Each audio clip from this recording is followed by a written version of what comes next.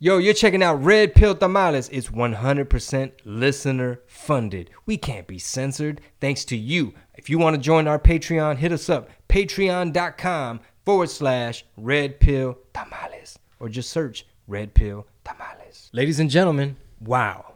We just knocked out a killer interview with Chief Roy Villarreal. Been in the Border Patrol, serving our country for 32 years. We heard him doing an interview on Theo Von, and Rob reached out. He was kind enough to join us, and I think it was very productive, especially when it comes to finding solutions to this crisis, whether you want to look at it as a humanitarian crisis, border crisis, what have you. My mind is blown, man. Yeah, it was a lot of information. And for starters, everybody should go follow him on Instagram. He just hopped on social media. You know, he's retired, but he's still trying to advocate for all the information that he talks about on the episode. It's at Chief_Roy_Villarreal. He has a Twitter as well that I'm going to get and put in the show notes because I don't know it off the top of my head. But, dude, it was a lot of great information. Yeah, because every time we try to bring light to the situation, it seems like we're just trying to pick on Joe Biden. Right. Kamala. Which is easy to do. Yeah, because it's like Kamala ain't went down there yet. And she's got her book.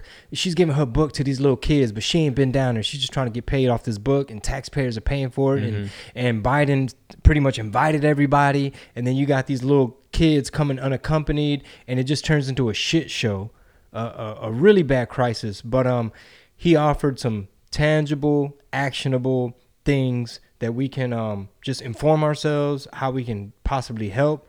I know he called out Congress and all kinds of stuff, but put your seatbelt on, because we touch upon everything from like human trafficking, the Border Patrol having to go into rescue mode in the summer months when they're having to be, go and help people that are dehydrating or freezing at night and what have you. So get ready. Buckle. I don't want to use buckle up because Rogan says that. What's another term for it? Ponte el, no sé, güey. Ponte los guaraches. I was gonna say ponte el cinto. It's the same shit. Yeah, same thing. But freedom of speech tour dates. Chingo Bling. I'm a comedian too, y'all. I know some people are like, stick to music. Hurry up and tell a joke, pendejo, and stop trying to talk politics. But I'm hitting the road, man. Corpus Christi, Texas, May 20th through May 22nd. Ontario, California, July 14th. Oxnard, California, July 15th. Irvine, California, August 11th. Denver, Colorado, August 27th through the 29th. And then Brea, it got postponed all the way to September 15th. And then we have Houston, September, Addison, which is Dallas area, October, San Antonio in October. But you can get all the links, VIP tickets, all the information on my website, chingobling.com. Also, shout out to Shell Shock CBD. Get you some CBD and 10% off with promo code CHINGO.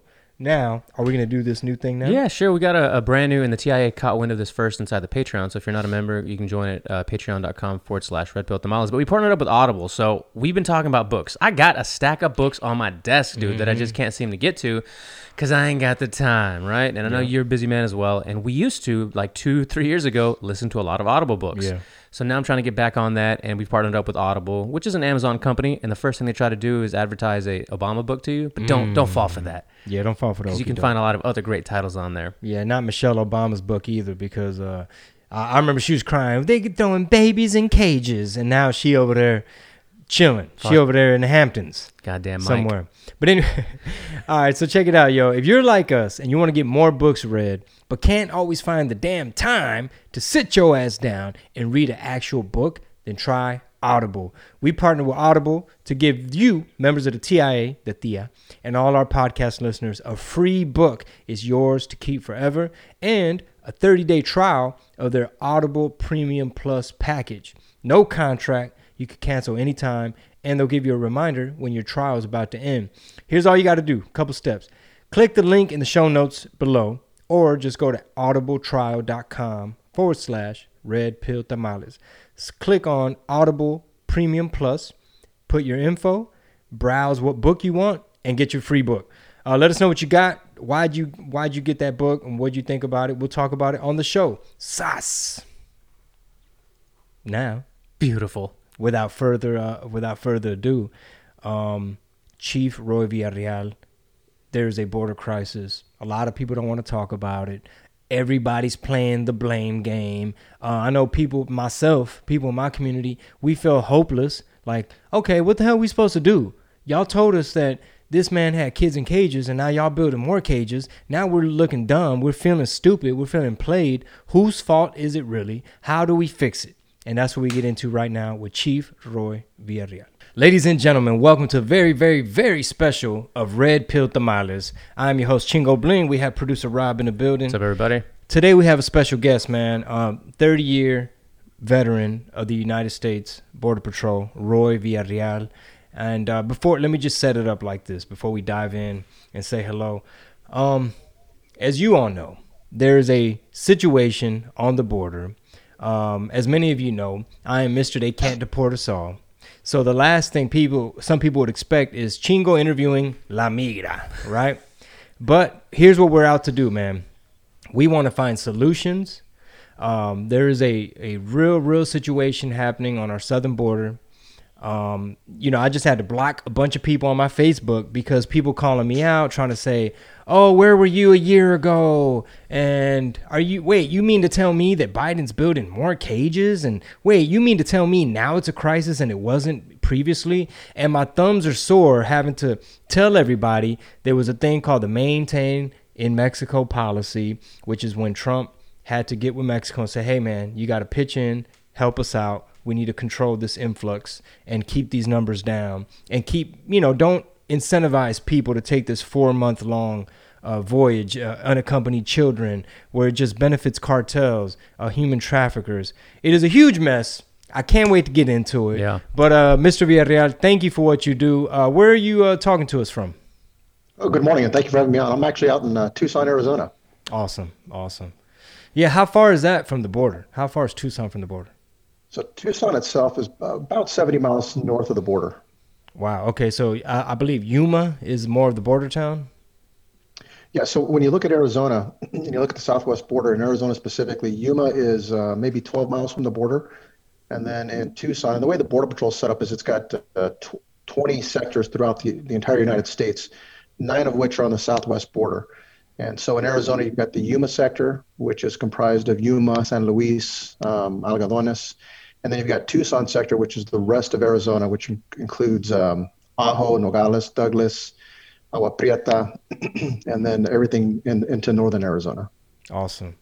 So how could we explain to folks the change that we've seen with this new administration? Because a lot of people know that I pick on the new administration a lot. So I'm going to just try to be as unbiased as possible. But what is the current situation? What's happening? But, it's interesting. You mentioned trying to be unbiased. And when we talk about the Border Patrol, regardless of the administration, Trump, Biden, Bush, Clinton, so Republican, Democrat, it really doesn't matter. It's got the core mission of border security. And when you look at the border and the dynamics of the border, there are all kinds of things that are happening at the border every day. Good, bad, more bad than good. And right now, under the Biden administration, it's really an administration that's missing in action. Unfortunately, a lot of what the administration has done is reversed or dismantled a lot of the enforcement tools and apparatuses that were put into play by the Trump administration that had, for the most part, quelled or brought the border under control. And I understand what Biden's trying to do, but the unfortunate part is, and this is what I think people need to understand, is when you look at Border Patrol or border enforcement, it's we're not unilateral in how we look at it. We're not so myopic that we say it's just got to be border enforcement. We have to stop everything. The reality is the border is so dynamic that what goes hand in hand is legal migration and then border security. You can't have one without the other. And what Biden is trying to do right now is bolster up the legal aspect, but he's undermining the security aspect. And what that's doing is it's creating this pool. The messaging that's being sent into Mexico, Central America, and actually throughout the entire world, because I talk to agents every day, is that now is the time to come to the United States. And so you've got this huge surge that's taken place. And what we're seeing at the border right now are a lot of children. And so the Border Patrol uses the term unaccompanied children, and that's children that are up to the age of 17. The majority of these, I would say, probably 40, maybe even 50% are 15 to 17-year-old young men. And then the rest are everything from newborns up to that age of 17. I've seen little kids, a 10-year-old with her little brother who's 6 years old, and their little sibling who's 2 or 3 years old show up at the border. And then you got families that show up, and because right now what their understanding is that if I come to the border as a child, I'll be detained for a short period of time, and then I'm going to be released in the United States. So I'm reunited with family members, whether it's dad or mom or Theo or Thea. And as a family, it's the same principle. I show up, I spend a couple days, maybe a couple days in detention, and then I'm released in the United States. So from their perspective right now, there's a short-term impact for a long-term gain, i.e. show up, present myself, be detained, and then released in the U.S., given support, whether that's state or federal support, and then I'm giving a temporary employment authorization and the ability to work, and I won't be assigned a hearing for years. The average right now, the delay is, I think a quick hearing would be 3 years, but the average delay is about 5 years. So in that time frame, you have the ability to work, to live, to establish a family, and whether or not they show up for the hearing is another issue.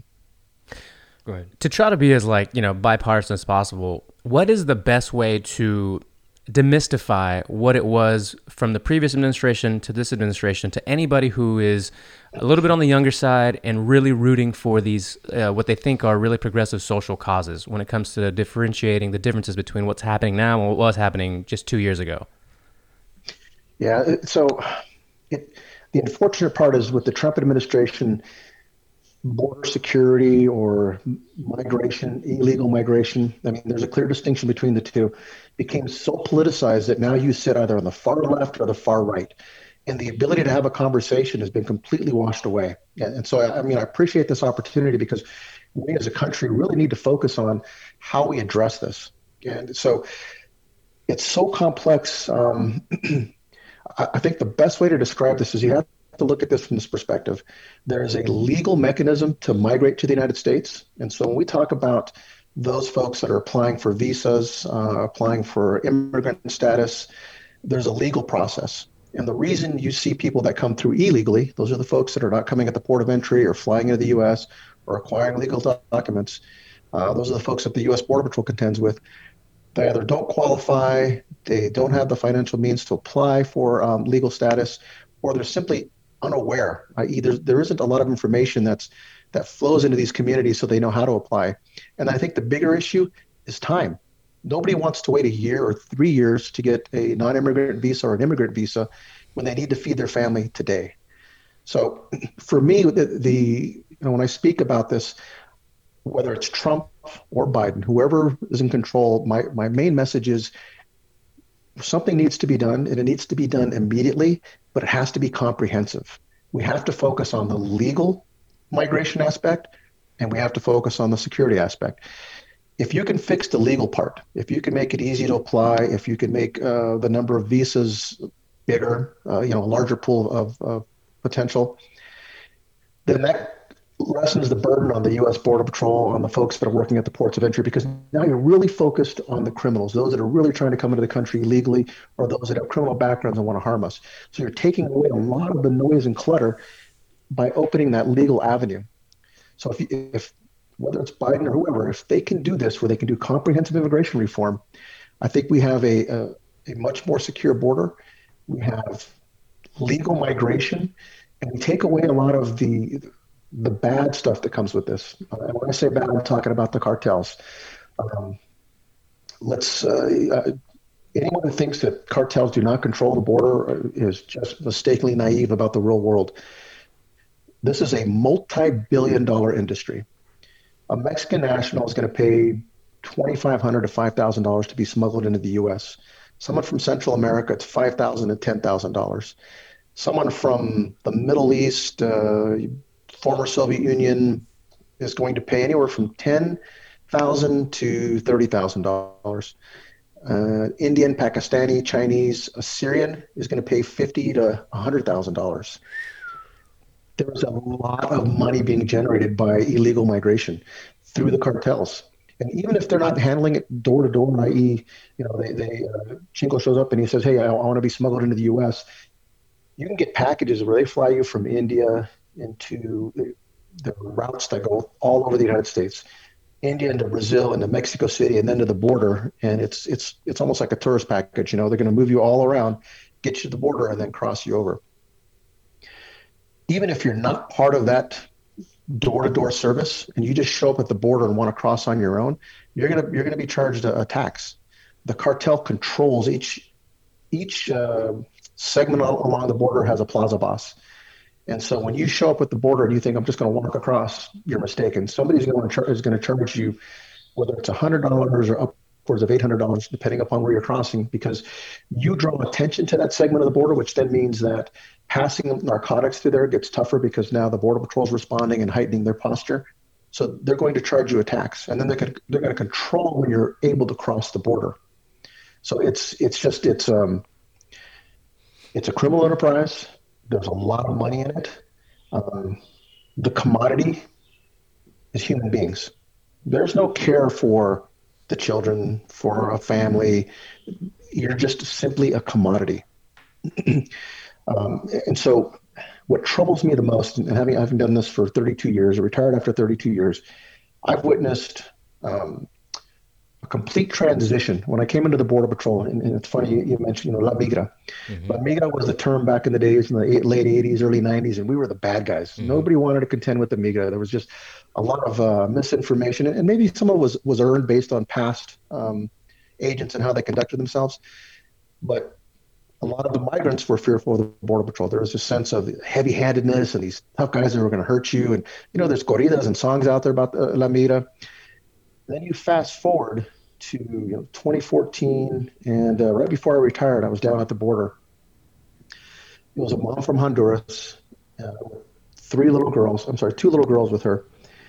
And I could see this sense of relief, this look on her face. Like she sees the green uniform, she walks up, and it's just this stress and this pressure just washes away. And she starts crying, and she walks up, and I'm talking to her just to get an idea what's going on. And her little girls wrap their arms around my legs, and they're crying. And what it was the Migra went from being these bad people to, I've made it to the United States, and now I know I'm safe. I'm not going to be mistreated. I'm not going to be abused.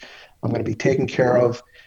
And now my journey in the United States starts here with the Border Patrol. So there's this huge transition as it relates to a lot of the community that we're dealing with. But overall, when you look at this, I think what we have to remember is we need a legal process. If this pandemic has taught us anything, because if you go back to the origins of immigration, a lot of what it was designed for was to prevent the introduction of disease into the United States. And so, ironically, here we are, 2020, 2021, with the pandemic, and the posture at the border right now is about preventing the entry of people into the U.S. who may either have COVID or will spread COVID. Because the key thing with that, and some people think, wow, that's really horrible, you're keeping these people out, but every country has a finite capability to address medical needs. And if you look at places like it's happened in San Diego, it happened in El Centro, Calexico, Mexicali area, where their medical systems were completely inundated and overrun by people that were coming in from Mexico, legal and some illegal, and then the community themselves. So it's interesting that it's gone full circle with preventing the entry of disease to immigration enforcement back to now it's a combination of both. And I think as COVID begins to wane and disappears, we'll be focused again on the illegal migration part. I have a question about, you mentioned that the cartels have different plazas all along the border, and they're very involved in this multi-billion dollar industry of human trafficking and drugs, etc. What type of presence would you say that the Mexican government has along that same stretch of border? Like, is it just the cartels running everything, or is it the cartels working in cahoots with the Mexican government, or is the Mexican government just not even present? It's yes, all of the above. So the Mexican government, part of the problem that the Mexican government has is they don't have a designated border security team.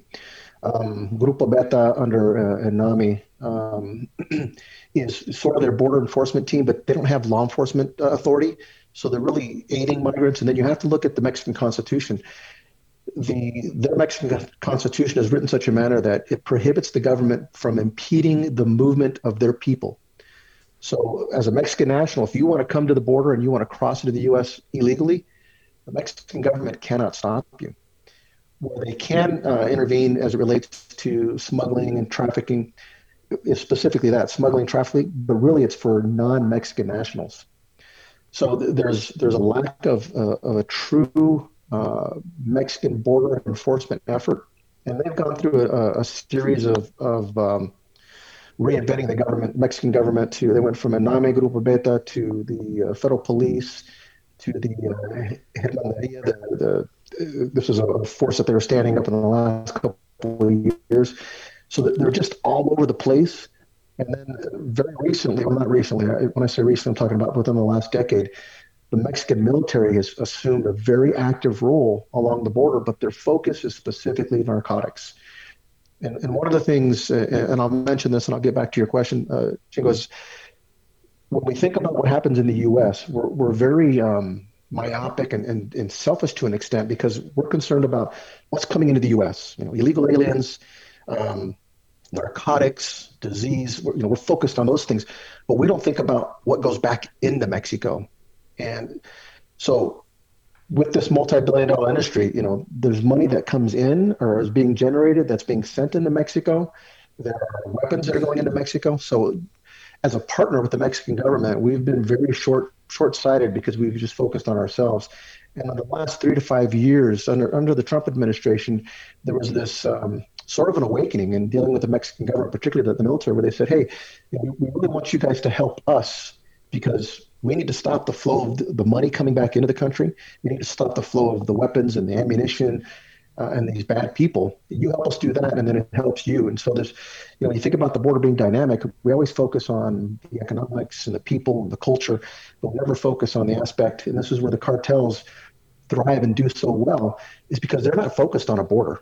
The line between the U.S. and Mexico means nothing to them. That money flows across both ways, as does the crime. So going back to your question, with the Mexican government, there's the aspect of a lack of true authority, one designated entity that's in charge of border enforcement, a multi-billion-dollar industry, and then we have to look at culture. Going back, it's improved tremendously, but 10, 20 years ago, I knew dealing with the Mexican government and any of the officials that I was dealing with someone who's probably corrupt. What's the saying, el plumo o plata, you take the lead or you take the money, right? It was a part of the culture that was accepted that you were going to bolster your pay, your wages by taking a mordida. And so that's still a true reality. And it's so far reaching. So at one point I was working in Mexico City. I was assigned down there, and I befriended he was the number 3 person in what would be Mexico's CIA, CSEN at the time. Wonderful individual. And they were focused again on the cartels and the power that they had. And working with him, his whole focus was rooting out corruption. And so after working in Mexico City, I was sent down to Yuma, Arizona, and I had given him a call and said, hey, I've got a problem with what's going on down here. And it was 2004, and the level of migration was just out of control. We had something like almost 3,000 vehicles drive right across the border, loaded with people, with dope, you name it, high-speed pursuits, shootings. It was almost like the wild, wild west. And I called him up and I asked for some help, and he showed up with a vetted team. And this is one of the things that the Mexicans, we ask of the Mexican government, is send a vetted team. And vetted means that they've been cleared. We're fairly certain they're not corrupt or haven't been corrupted. And so this team shows up. It's a vetted team of 100, and they go into the city of San Luis and just kicking in doors, knocking stuff down. And it's a 72-hour operation, and he shows up and he hands me dossiers on all of the Mexican officials that I've been working with for the last year or so. And virtually all of them are corrupt, making somewhere between $3,000 to $10,000 a month in mordida. And so it's a reality of the dealing with Mexico. I mean, they're working towards improving it, but when their wages are so poor and culturally it's so accepted, plus there's also the threat. If you don't take that mordida, which my friend, he was eventually assassinated,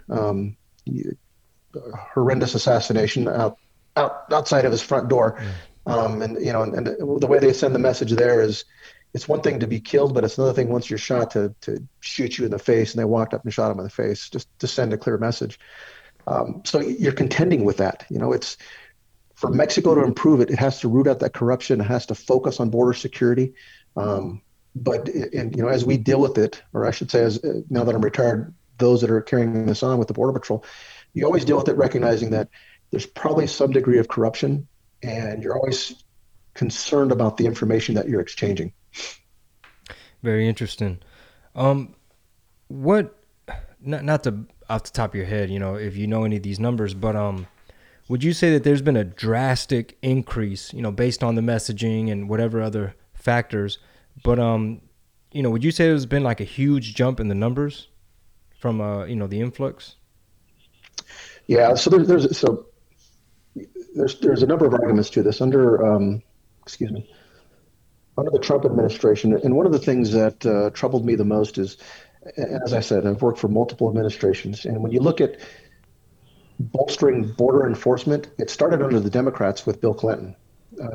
I was very fortunate to work with Janet Reno, then Attorney General, when they began to focus on border enforcement. And that was under Bill Clinton's administration, under the Democrats. So they started the investment into the fencing and the technology and the recruitment and bolstering of the Border Patrol. And then it's continued since there. So when we look at the numbers today, have they increased? Absolutely.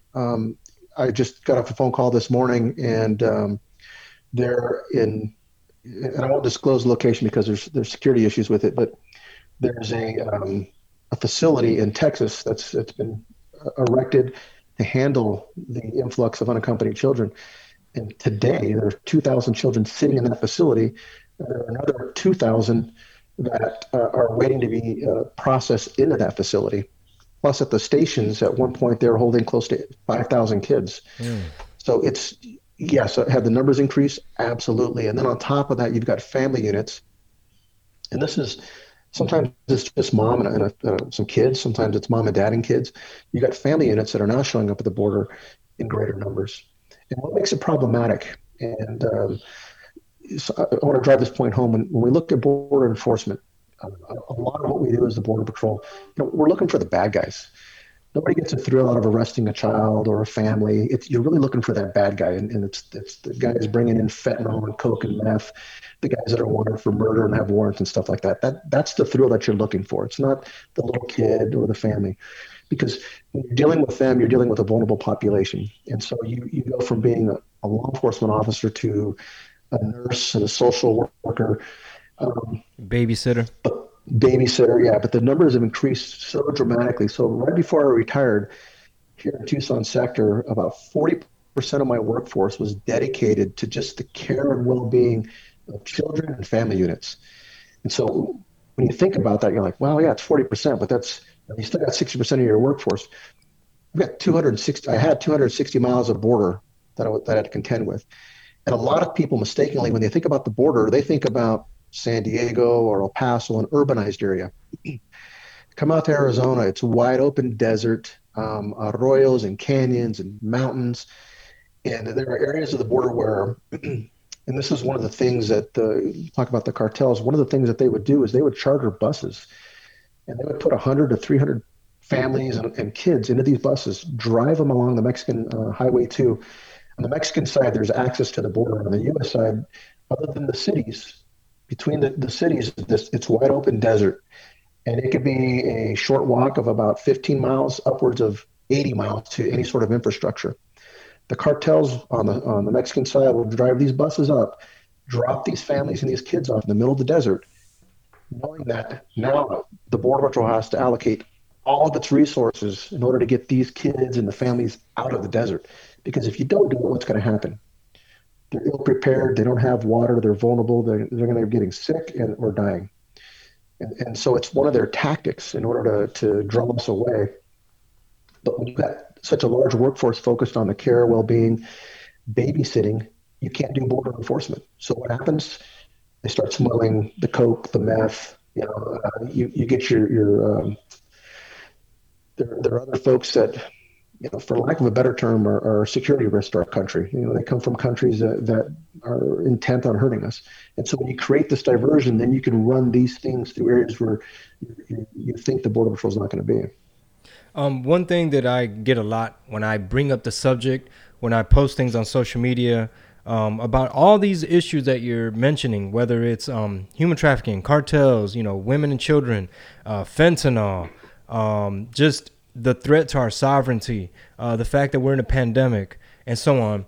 People like to hit me with, "Oh yeah, Chingo, well, why don't you help and go to those facilities and donate supplies and this, that, and the third?"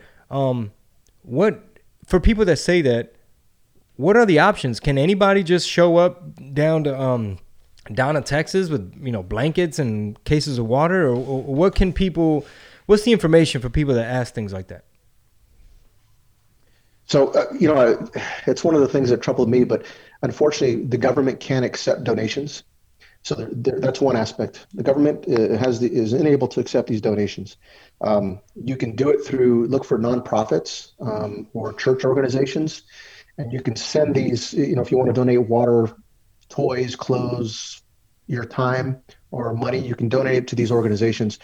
Because what happens is once these people are processed and released, we're in contact and communication with a lot of these non-government organizations and these church groups, because we recognize that you can't simply turn over 100 people a day or 1,000 people a day in a community and expect the community to absorb them. And these people also need help. So we work with a lot of these individuals to provide that support once they're released from custody and help them migrate to wherever they're going in the U.S. The other aspect is, and one of the things I hear, because just a few weeks ago, a friend of mine wanted to donate toys and crayons and all kind of stuff. And I think it's wonderful, but one of the things that people don't think about is, unfortunately, for all the good people out there, you have one or two bad people who may not agree with migration and may introduce something that's tainted, something that's dangerous, something that could be disease prone. And then, we accept it and we give it to somebody, and then they get sick or ill. Plus, there's the other aspect of, with toys, and you're dealing with little kids from infant all the way up to 17. There's a liability of if you give a teddy bear, then the button pops off and the child swallows it. So there's just so many concerns, unfortunately. But I think the key thing is look for reputable organizations that are servicing these populations and work through them. And that's probably the best way that you can support the people that are migrating to the U.S.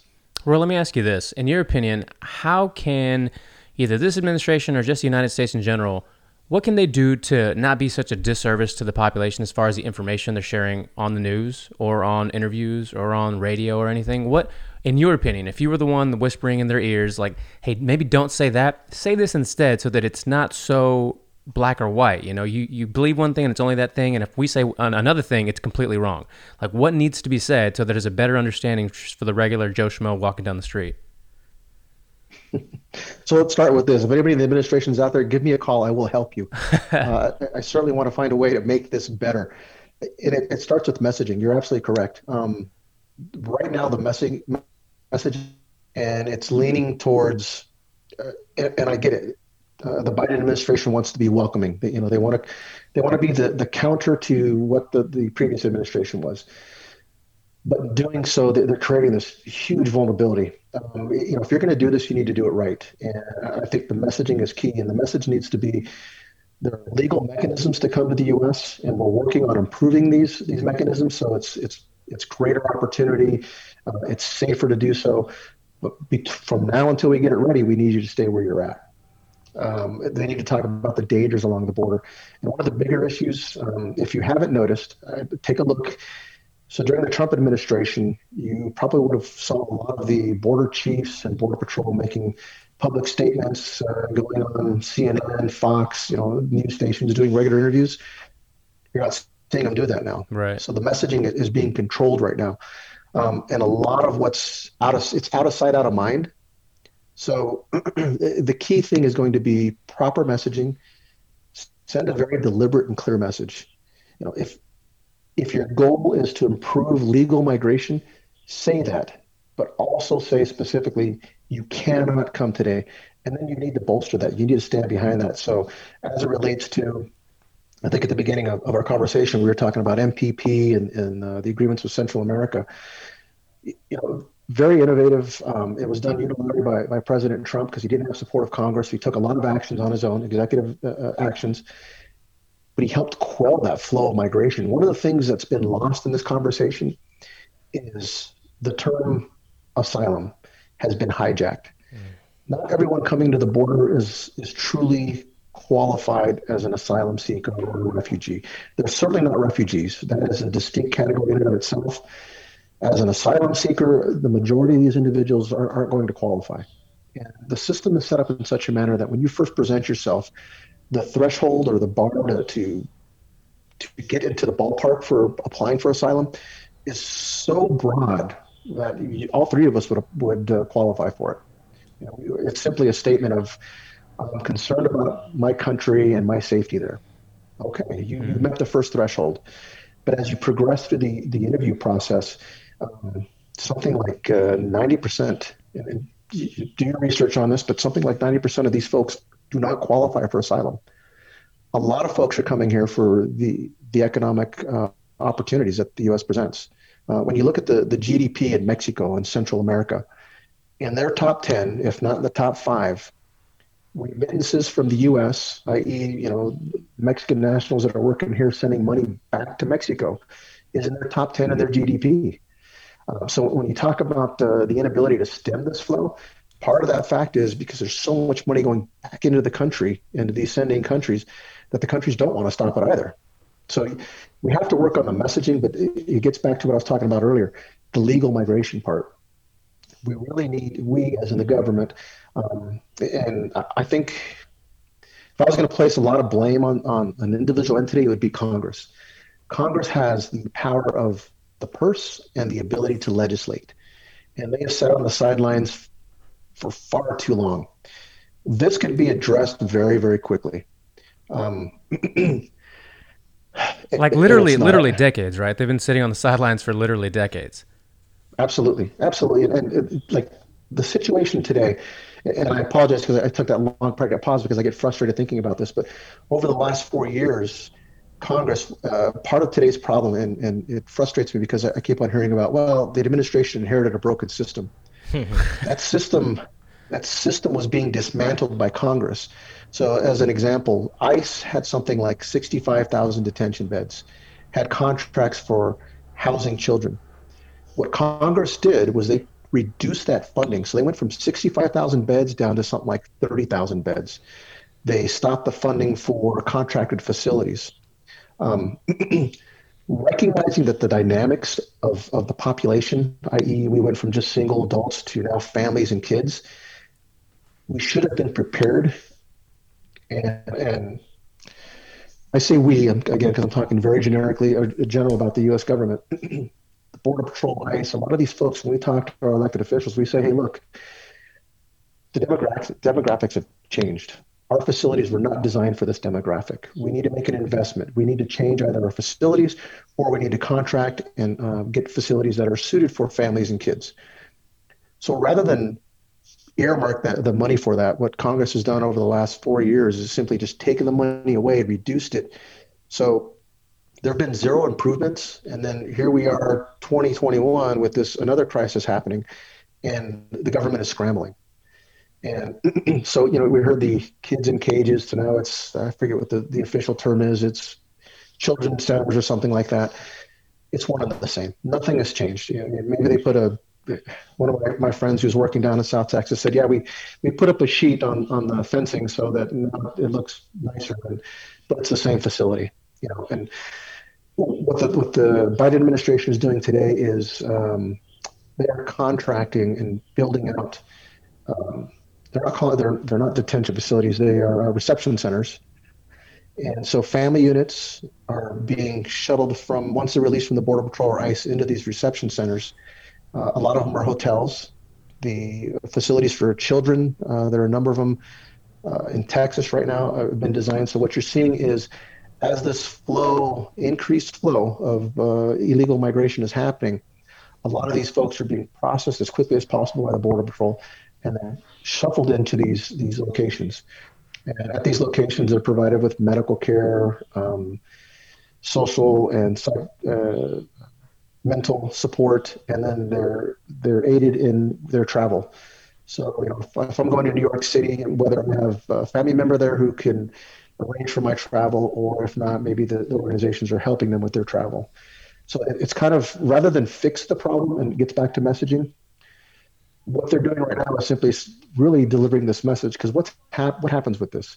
I come in here illegally, I get help for a few days, I go to a reception center, I get all this help. What am I going to do? I'm calling home. I'm telling my neighbor, I'm telling my cousins and things. You know what? This is what happened. Now is the time to come before it changes.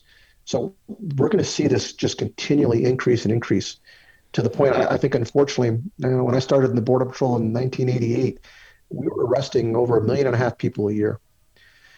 It had been decades since we got close to that. In 2019, the Border Patrol arrested, I think it was just under 800,000 people. And it had been probably a decade or more since they had seen numbers of that magnitude. This year, and probably next year, if this continues, we'll be in the million plus very easily. So a couple things that we've touched upon that fall under solutions, because I'm so happy we're having this conversation, man. By the way, we loved your interview on Theo Von.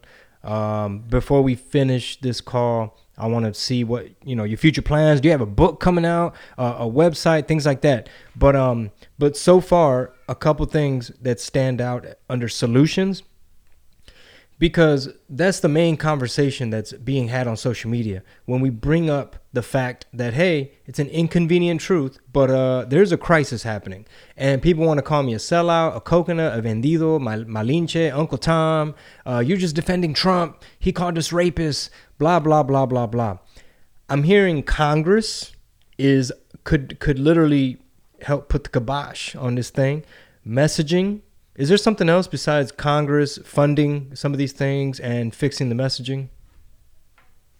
Those are the two key things. And I think the bigger thing, and you've got a very large fan base, is we have to recognize that our elected officials work for us. And we have to get away from being so polarized. Accept the fact that we do have a crisis. Now, whether you want to call it a crisis related to border security or a humanitarian crisis, it's still a crisis, and we have to accept that fact. And rather than play with words and the semantics of it, call it what it is. It's a crisis. We need to ask our elected officials to fix this, and we need to hold them accountable, because we haven't. And as Rob mentioned, they kick this can, and they kick it to the left and they kick it to the right, and then they point fingers at each other. Something at the congressional level needs to be done, and it needs to be done immediately. Let me ask you this. Yeah. No, go ahead. No, I was going to say the other aspect is, a lot of the folks that are coming to our country, and so only two parts of this. The Biden administration and Kamala Harris, our vice president, she's missing in action. And very recently, she said her role is to be diplomatic. And I understand that they want to look at the root causes of illegal migration. But that doesn't fix today. We've got a dam that's broken and the water's flowing through the community, and they're looking at building a casino down on the river rather than focusing on fixing the dam today, because they want to improve the economics down there. We need to address this problem. This administration needs to address this problem. Making an investment in other countries, absolutely, but we have to recognize that it will not fix the problem of today, nor is it going to be tomorrow. It's probably 10, 15, or 20 years from now, where that economic investment, that we plant that seed, that economic investment yields any sort of fruit for us. So until then, we have to design a system that can stem the flow, make it more manageable. And some of the things, if you look at historically, back in I think it was the late 40s through the 60s, the Bracero program, a lot of folks you know what? If I'm from Mexico, and they're very very proud of their country, and rightly so. And they don't necessarily want to be here and live in the United States. They'd like to come here, make money, and go home. Because what we used to see, a lot of that was it was cyclical. I showed up, I would work for 6 months, make as much as I can, and then I would go home, and then I'd come back. If we could legalize that aspect from the work permits, whether it's the Bracero program or whatever it may be, I think that could curtail some of the illegal migration we're dealing with, because a lot of folks would come here, work, and go home. We need to make applying easier. Everything we do, everybody has a cell phone, to include the folks that are showing up at the border. Applying for some sort of legal status should be simple. You shouldn't have to travel 2,000 or 10,000 miles across the world to show up at the border and subject yourself to the dangers of that trip. The dangers from being trafficked, from being assaulted, to showing up at the border and trying to cross a river when you can't swim, or coming to the desert when you're not prepared. Take that away by increasing the opportunities and the ability to apply for legal migration. Fix the immigration system so that we're looking at, our country has changed, and we don't need as much manual labor as we do technical labor, but you should still have the ability to increase the number of visas for both. I'm trying to think of, so Congress, the messaging, I think us as constituents, we need to be vocal. And then the other part too is, if you have the ability to reach back into, if you have family that's in Mexico or Central America, spread the word. You're going to show up today, and maybe everything works out well for you, but you're really putting yourself at risk. I'm going off on a tangent here because as I think about this, I'm still amazed when I see little kids show up at the border by themselves. And I don't know if you saw the video of that young little boy who down in Laredo who had been left by the group, and he was crying. And oh yeah, that happens all the time. And I wish we could demonstrate that to people, because we as American citizens, we're not seeing this story play out every day. From the little kids to the families to women that are raped to people that are beat up because they couldn't pay their smuggling fee, to just the tragedies that you see at the border. It just plays out every day, and it's so easy for us to ignore it, and then to get politicized with I'm over here or I'm over here. Speaking of so we've been talking about solutions, right? And let's just, I don't know if it's devil's advocate or what, but on our side, on the American side, who would benefit? Because we know, even if you're super well-versed or somewhat know that special interest and super PACs really do play a big part in Congress, right? Maybe why they've been sitting on the sideline for so long. Who, in your opinion, if any, if you even have one, has an interest in us not revamping the wording and not revamping the actual policy itself? Like, who would benefit from a mess? Yeah, who benefits the most from this mess right now, and letting decades go on without doing any of this?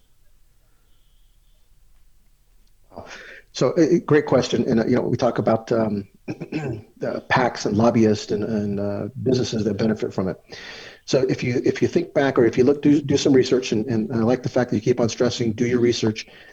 Look at IRCA, Immigration Reform and Control Act, 1986, I believe, where that was supposed to be. That was under Ronald Reagan. That was supposed to be the fix. It was supposed to solve illegal migration, legalized millions of folks that have come here illegally, created avenues and pathways for them to get legal, introduced worksite enforcement, and temporary worker visas for different programs. So the worksite enforcement never really took off.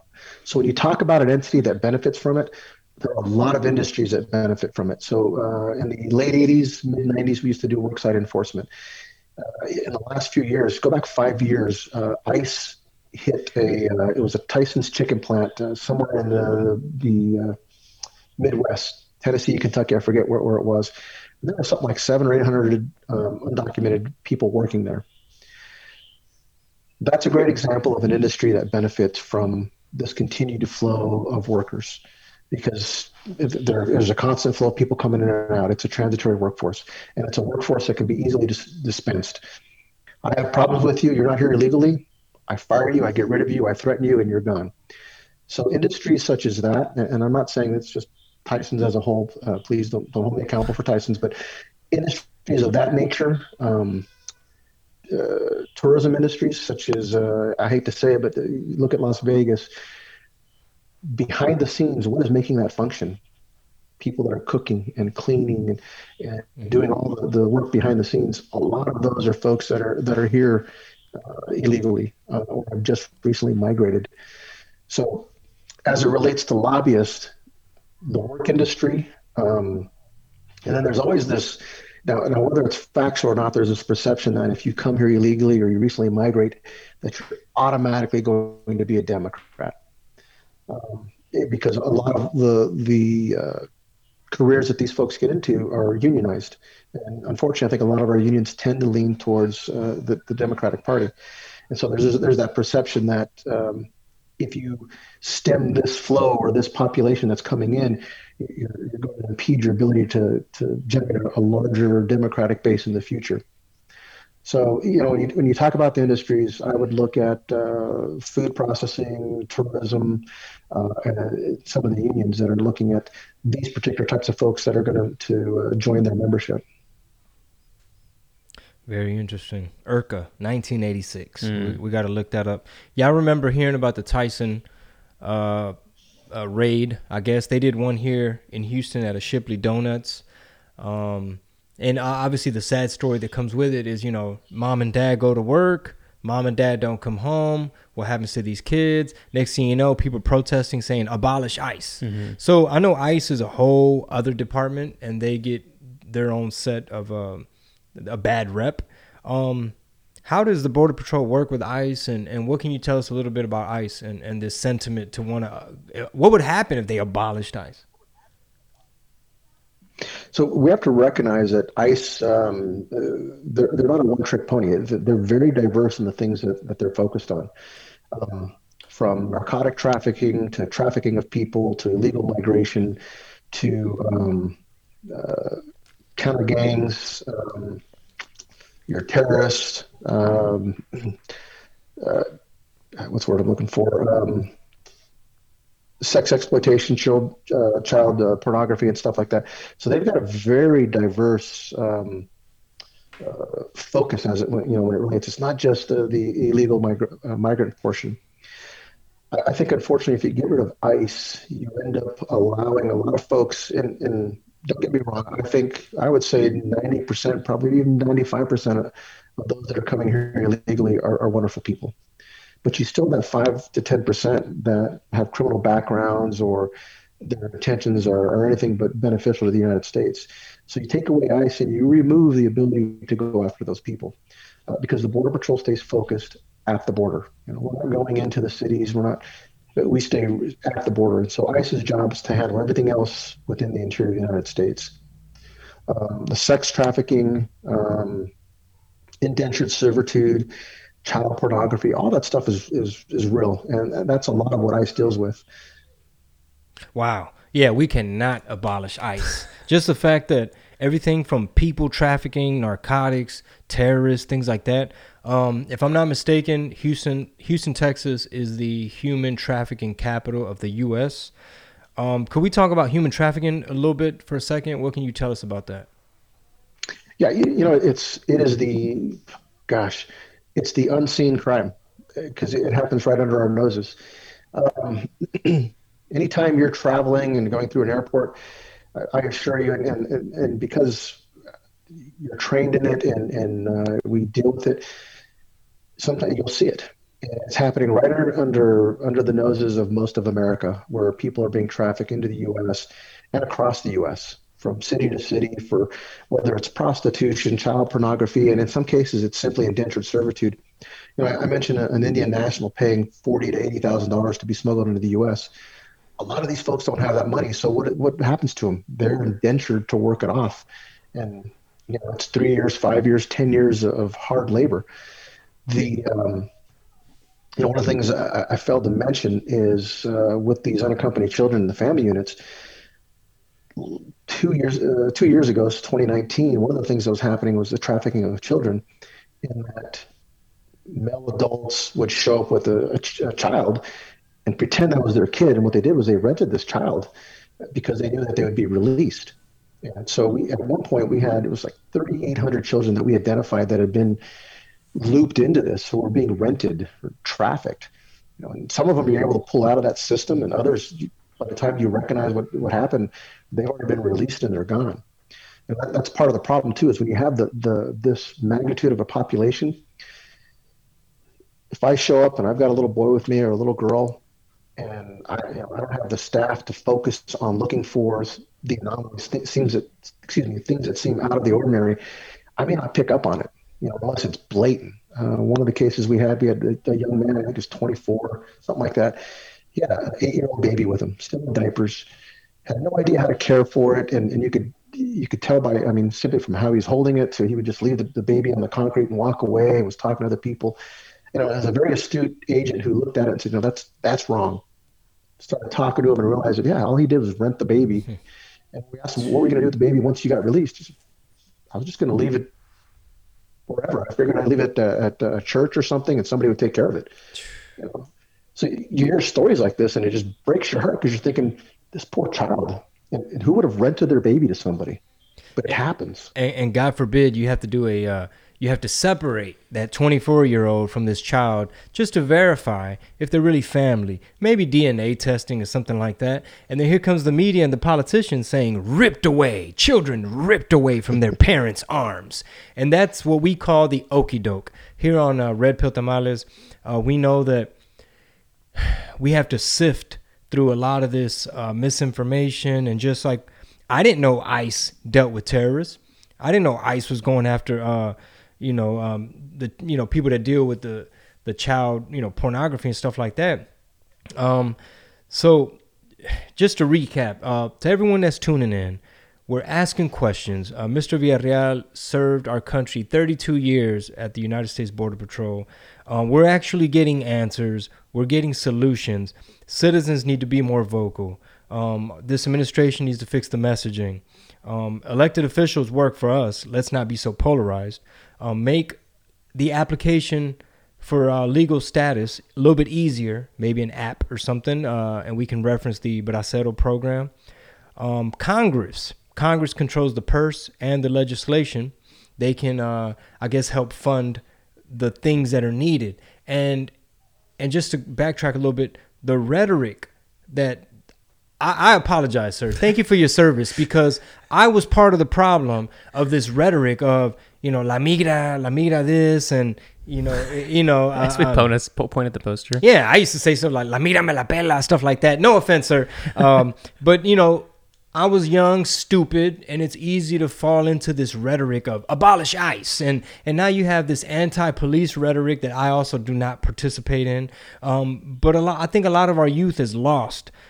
They somehow have fallen into someone's larger agenda, because as we've established, we know who could benefit from abolishing ICE and talking bad about the immigration. It's like, it's only going to lead for problems for, I don't care if you're a Chicano, if you're a United States citizen, if you're an American, all of these things are tearing away at our sovereignty, our ability to provide for actual citizens, the amount of pressure being put on these border towns and just other communities. I mean, people are getting shipped to New York, Maryland, D.C., Chicago, all over the place. I just want to I was going to say, that's one of the key things you just mentioned.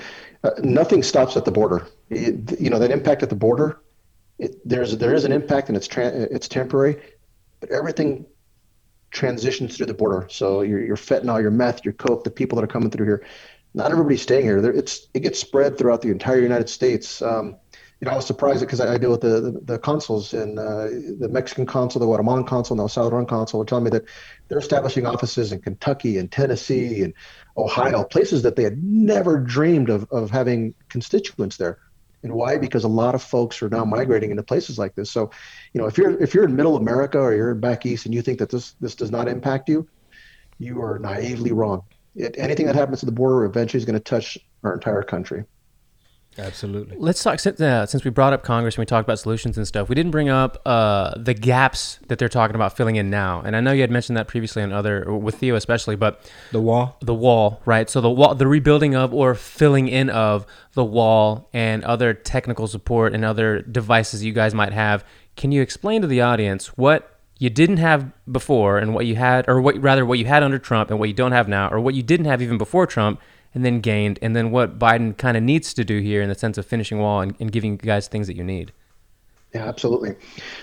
So when people think about the border, and if you haven't traveled, and I hope you do, but anytime you travel into any country, you need a passport. And then we're not the only country in the world that has border security, whether it's fencing, technology. In some parts of the country, it goes beyond that.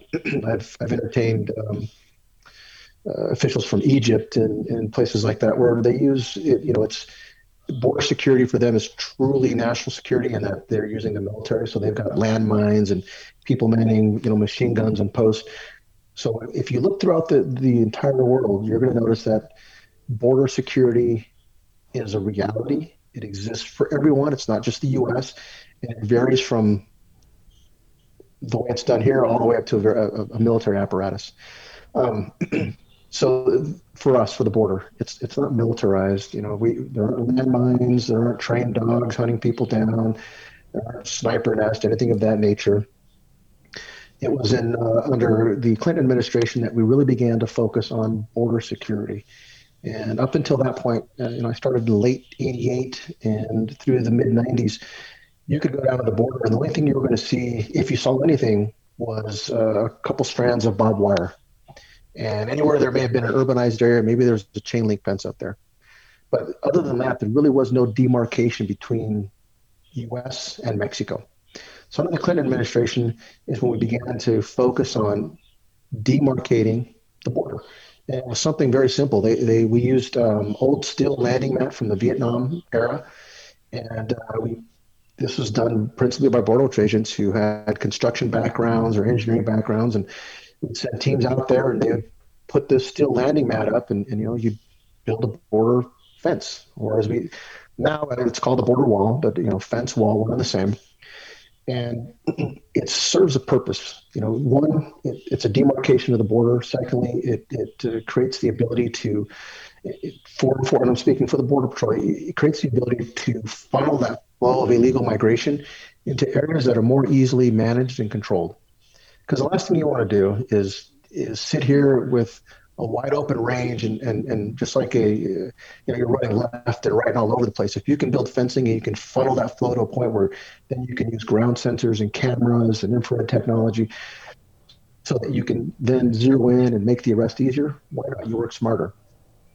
So from the mid '90s through the early 2000s, the Border Patrol, there was a transition too. Our philosophy went from being reactive.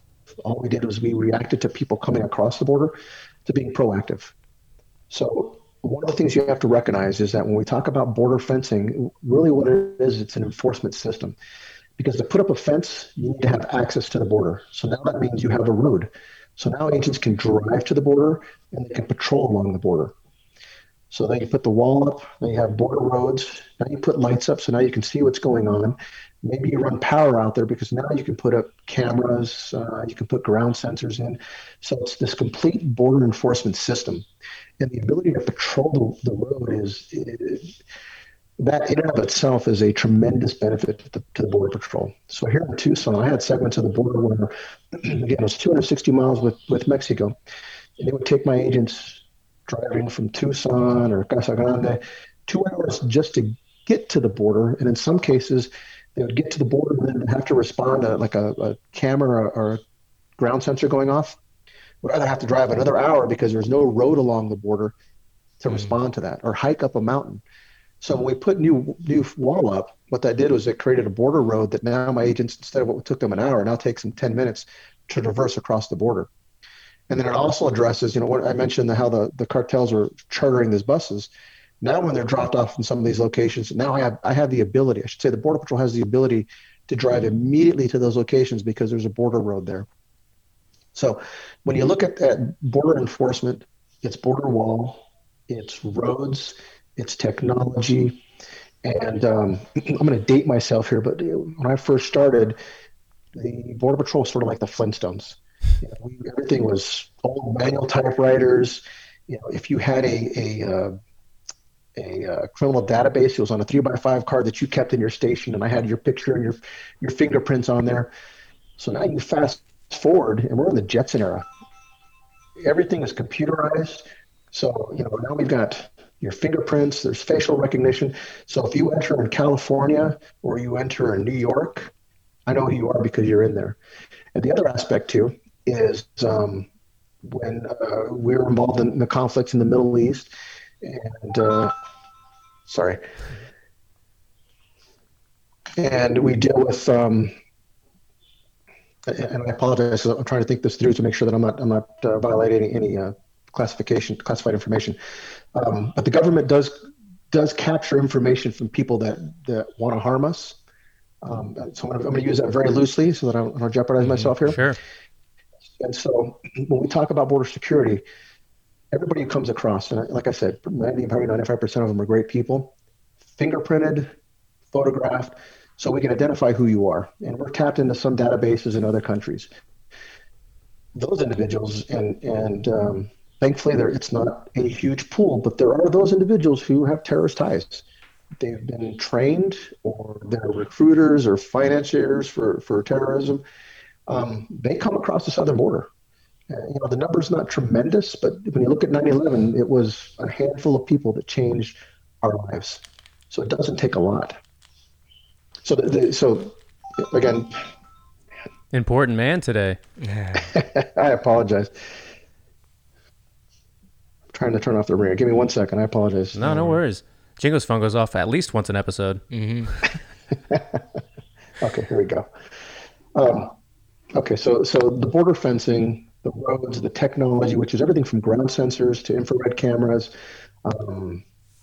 We're always evolving, moving forward. So with our cameras, now we're using artificial intelligence, because when you think about the border, if I just use Tucson, 260 miles, the multitude of cameras, a single individual watching one camera or four cameras may be feasible, but when you talk about 10, 20, 50 cameras, impossible. So we've started to use artificial intelligence, which is looking at change detection. That's the principle underneath it. So now what happens is something changes within that screen, and then it notifies the operator. He or she takes a look at it and investigate it, and they'll dispatch somebody to it. Whereas back in the day when a ground sensor went off, you as an agent would have to respond to it. It could be cattle, coyotes, mountain lions, or a group of backpackers. So we've really moved forward as it relates to technology. And the fact that now we're tied into databases that we weren't tied into before is tremendous. So the ability to identify somebody who's got a criminal record, or who may have a terrorist tie, and or establish a record for down the road. One of the things you have to look at, we talked about the dreamers. And this is one of the things that really upset me the most. I agree. I think that individuals who were brought here as kids and have lived their entire lives here thinking either they were U.S. citizens or have been so embedded in our way of life should be legalized. But here's another issue with Congress. They could have fixed this. It could have been done years ago. But everybody's playing with this because they're using it for political banter. They're on that soapbox. The left doesn't want to do it, or the right doesn't want to do it. This could have been fixed, and it should have been fixed. But I use the Dreamers as an example. When Congress passes legislation, they usually say, hey, so on or before X date, you must have entered the country, or you must have applied for X, Y, and Z. Well, part of what we do when we process you, and it's just like any arrest, everybody's processed, right? You're booked in. We're creating a record. So as a dreamer, you could come back and say, well, you know what? I entered the country back in 2000. And I remember coming into with the Border Patrol. Well, now they can go and run your record and say, oh, sure enough, Roy entered as a 7-year-old kid back in 2000, so he does qualify to be a dreamer. So ironically, from a booking / criminal record, there's also the possibility of legal benefit. So, again, Flintstones to the Jetsons, we just improved so much. The other thing that we look at when we talk about technology is CBP, which is the umbrella agency for the Border Patrol.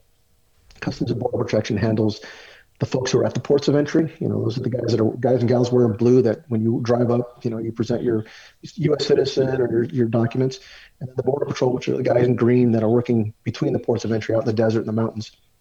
CBP is the largest federal law enforcement agency in the system. It's got over 60,000 sworn law enforcement officers. 20,000 are Border Patrol agents, and then 40,000 are your OFO officers. So they work at the land ports of entry all throughout the United States, at your airports. When you fly in from Europe or Cancun or whatever, those are the people you're talking to.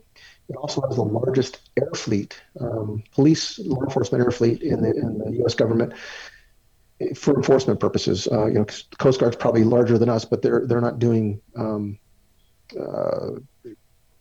police work. So CBP, largest law enforcement entity, largest air fleet, and with that air fleet, you've got helicopters, airplanes, unmanned aerial vehicles. So at any given time along the border, there's probably at least 2 unmanned aerial vehicles that are up in the air at 40, 60,000 feet, surveilling the border and using technology for tracking or monitoring what's going on.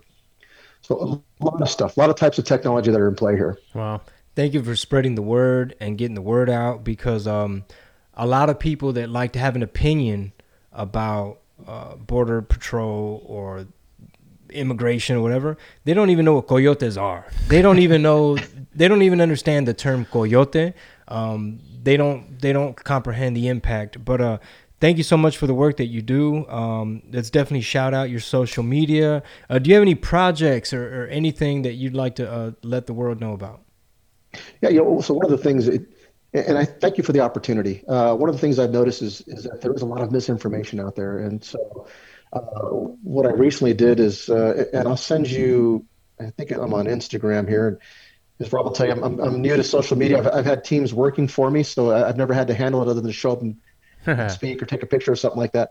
But I'm on Instagram, and I'm getting on Twitter, and what I plan on doing is getting information out there, because there's just so much information about what's misinformation about what people think is happening when it's actually not happening. And for me right now, it's the Biden administration, because I really think that every decision they've made thus far is a bad decision. They haven't made an effort to talk to the experts. I think they'd be surprised if they took the time to talk to the experts, that they would get solutions that aren't all about enforcement. But I'm on as Chief Roy Villarreal on Instagram, and on Twitter, I'm Roy Villarreal CPA, and I'll send you that information. But my intent is to put information out so that you can make an informed decision. You can be aware of, the media may say one thing, but there is always a reality behind it. Because whenever you're dealing with the media, unfortunately, it's so inflammatory. It wants to be sold. It wants to be driven, and so it's going to point you in one direction or the other. So my effort is to get as much information out as possible. And the other thing too is, we talk about La Migra, and there's that perception of just cold-hearted guys out there that don't care. The agents out there make every effort to treat everyone as humanely as possible. I mean, I can't count the times that it doesn't look like it now after 32 years, but when you give up your lunch, or you drive through a McDonald's and you're picking up Happy Meals for the kids, or the people you have in custody who haven't eaten in days, the rescues, we're rescuing people every day. And as the summer months kick into effect, we go from an enforcement mode into a rescue mode. One of the things that I think is overlooked is a lot of entities, sheriffs, police departments, lack the capability, nor do they want the responsibility of performing these rescues. So here in Tucson last year alone, something like 2,000 people, we performed 2,000 rescues.